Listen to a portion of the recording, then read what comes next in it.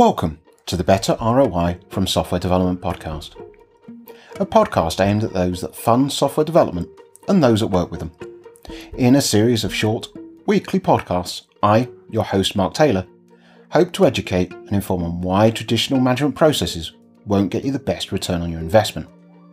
And along the way, I'll provide advice on how to improve that.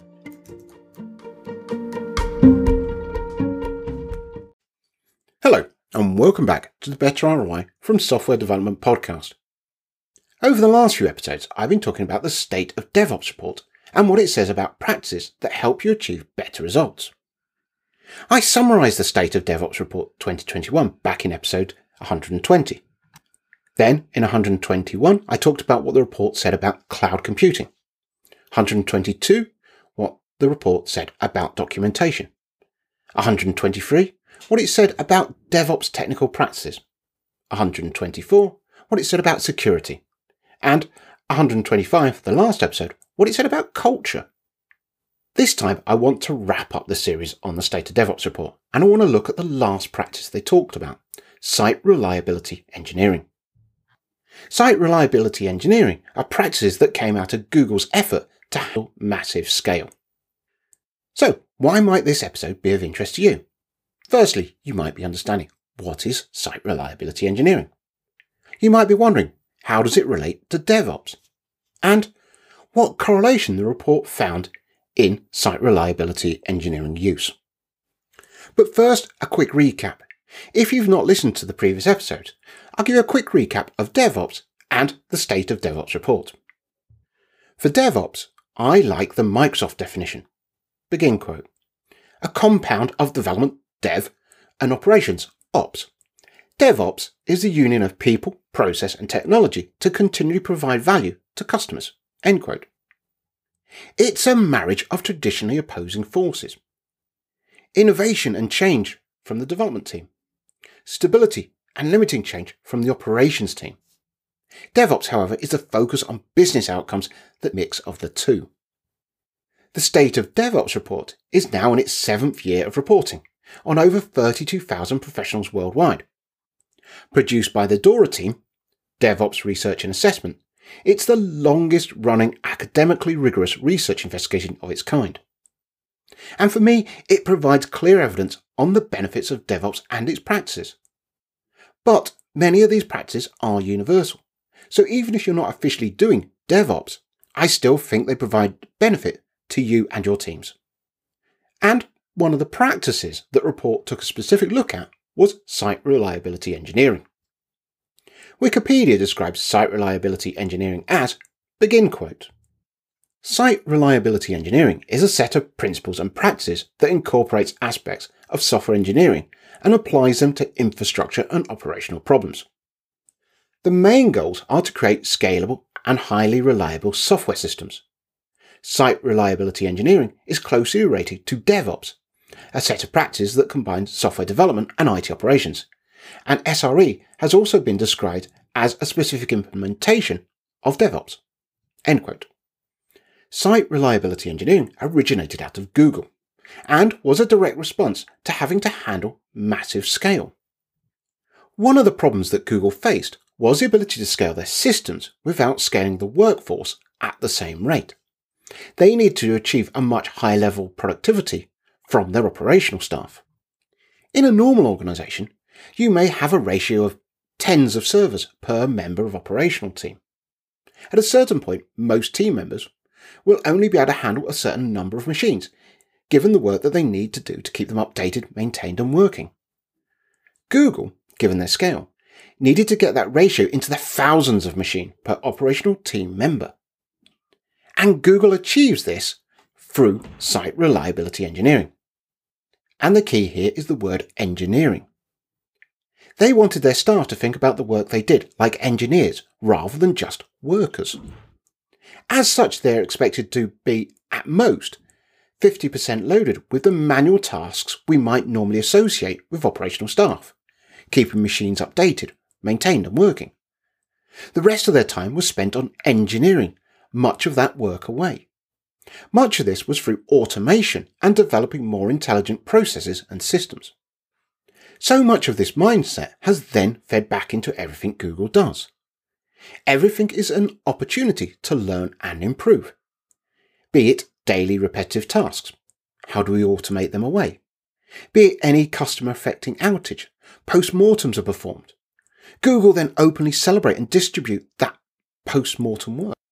While many organisations would rather brush their problems under the carpet for fear of embarrassment or even look at disciplinary action, Google sees the value of sharing and learning and improving their service reliability engineering practices across the organisation. And by doing this, they have been able to scale their systems without having to employ every IT person on the planet. There is a lot of crossover with the DevOps principles and practices, and the report considers them complementary practices with their research demonstrating clear alignment. Specifically, the report assessed the degree to which respondents followed these 5 SRE practices. Define reliability in terms of user-facing behaviour. Employ the service level indicator and objective metrics framework to prioritise work according to error budgets. Use automation to reduce manual work and disruptive alerts. Define protocols and preparedness drills for incident response. And incorporate reliability principles throughout the software delivery lifecycle. Shift left on reliability. In their analysis, they found that the majority of teams in the study, 52% of respondents, reported some use of SRE practices to some extent. Yet only 10% indicated they had implemented every SRE practice that the report investigated. They did find, however, that those teams that excelled at these modern operational practices were 1.4 times more likely to report greater software development and operational performance, and 1.8 times more likely to report better business outcomes.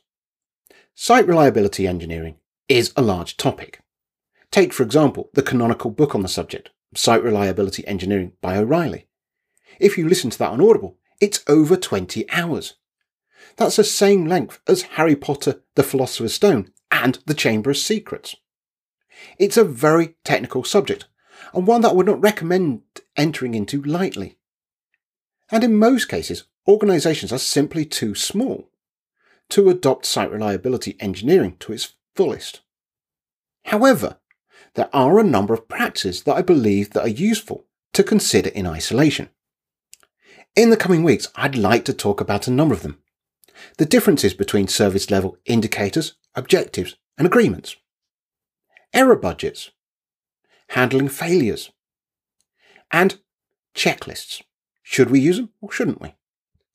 In this episode, I've given you a brief recap of DevOps and the State of DevOps report.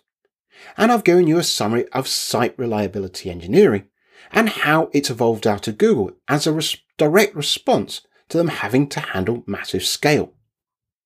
I've talked about how the report found that while 52% respondents said that you used some part of the SRE practices, only 10% used all of those examined. And I talked about how the report correlated that teams using these SRE practices were 1.4 times more likely to report greater software development and operational performance, and 1.8 times more likely to report better business outcomes. This episode concludes my look at the 2021 State of DevOps report. In episode 120, I summarised the report.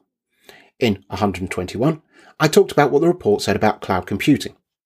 122, what it said about documentation. 123, what it said about DevOps technical practices. 124, what it said about security. 125, what it said about culture.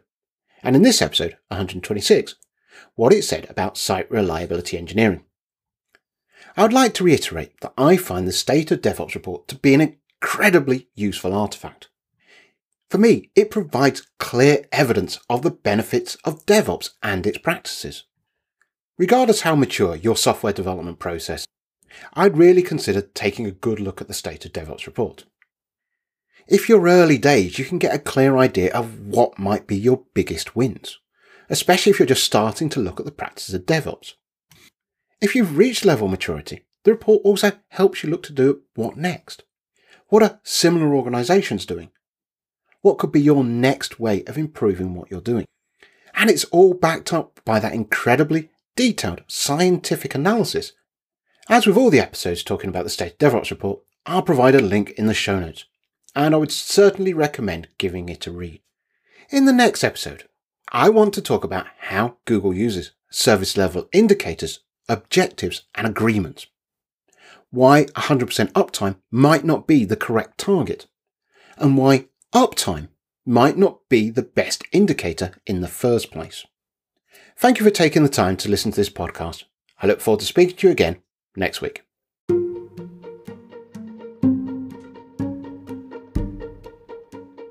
This podcast has been hosted by me, Mark Taylor. It has been produced by Red Folder Consultancy Limited, a consultancy that can help you achieve better return on your software development investment. You can contact them or sign up to the mailing list at red-folder.com. Or you can reach out to me on Twitter at redfoldermark. If you're getting value from this series, please tell a friend and help me grow my audience.